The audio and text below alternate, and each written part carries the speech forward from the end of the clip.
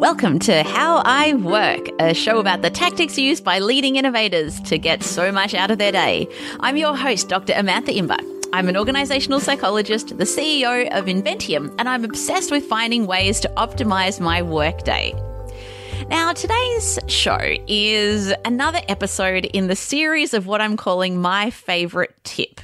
So if you haven't listened to one of these episodes before, hopefully the title is pretty self-explanatory. It's essentially about picking out my favorite tip from each of the interviews that I conduct. Because I feel myself as a podcast listener that with some interview shows, I just want to get in, get the most value that I can, and then get out, as opposed to listen to the entire interview. So in this format, I'm trying to do just that. So I'm going through past episodes of How I Work and digging up my favorite tip from each interview. So my guest today is Carolyn Creswell. As Australian listeners probably know, Carolyn is the founder of Carmen's Muesli, which is pretty much in every supermarket in Australia, and it's exported to 32 countries around the world. Over the last 25 years, Carolyn has built Carmen's into a $100 million business.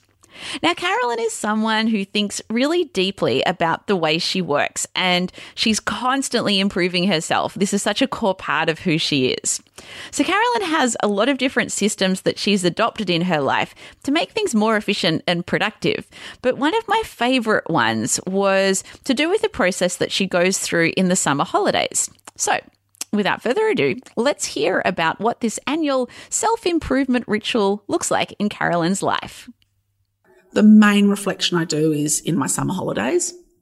So I set myself this big thing, which is saying, for my New Year's resolutions, who do I want to be next year? What are the little changes that I want to make in my life? So, for example, and they're about work or they're about my personal life. So one of my little changes last Christmas was saying, I want to see my parents more, but I want it just to happen normally. So I did this thing of saying, why don't you come for dinner every Monday night?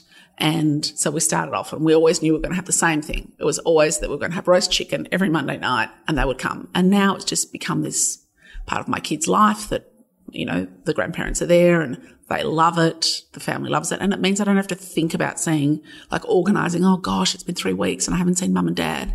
So that's just a little change that I've made. And each year I might have a dozen of those.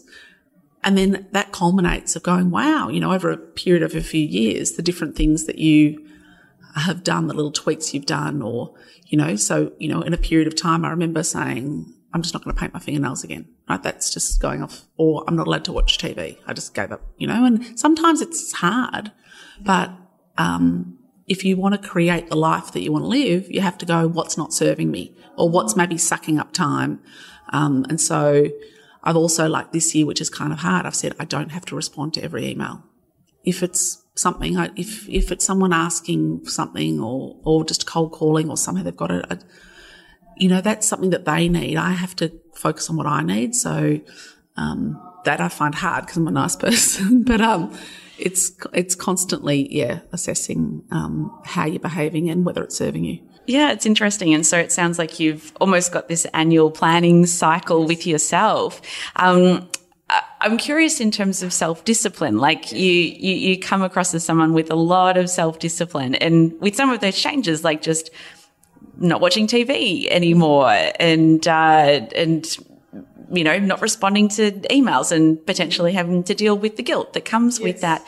Like, have there been, I guess, resolutions or goals that you've set that you have struggled with that have been a challenge to change your behaviour? I mean, often you say to yourself, what I try and say is, well, what's serving my life? So if you have a look at what are the stuff that you're doing that you think is a good thing that's benefiting your life, and on the other side of the seesaw, what's probably dragging you down and so for me, not being tired is a really important thing. I need enough sleep. I need 8 hours sleep. I wish I needed less, but unfortunately that's not the case for me. So I know that I really need to almost set my alarm to go to bed. Like I really need to be in my bed by 10 o'clock. So I'm sort of asleep so I can be fine at the other end. And I would find that, if you choose to do something, so for me, like if I choose to go and spend that hour watching TV, and I'm not saying at Christmas I don't binge on The Crown or do something, but But I have to have a little bit of discipline to lead the life that I do, and also to say I genuinely love my life. And so there's nothing I've given up. If watching television was my big, delicious pleasure, well, that would be fine, but it's not. So I'd much rather watch a movie on the weekend than just watch whatever's going on. I mean, even I'll tell you something that was sort of hard and challenging was I gave up listening or watching the news. So I don't have any kind of real news. Like someone said the other day, the Prime Minister had changed. I didn't know because I just don't like that. I'll listen to a podcast in the car, or I will, I just don't consume news, and often find it's okay. You survive. Hey, it's Amantha here again. Now, what I loved about this practice of Carolyn's is that it's fundamentally about making a series of small changes and then systematizing them to make the new changes effortless. So I think that the systematization part is key here, because what we know from behavioral psychology is that if we can eliminate the need to use willpower or discipline to change our behavior and instead change our context to make it effortless, we're so much more likely to stick to the change. So with Carolyn wanting to see her parents more often, translating this goal into a weekly ritual that gets locked in the diary at the beginning of the year was really key to making this behavior change stick in a way that truly is effortless. So that is it for today's episode.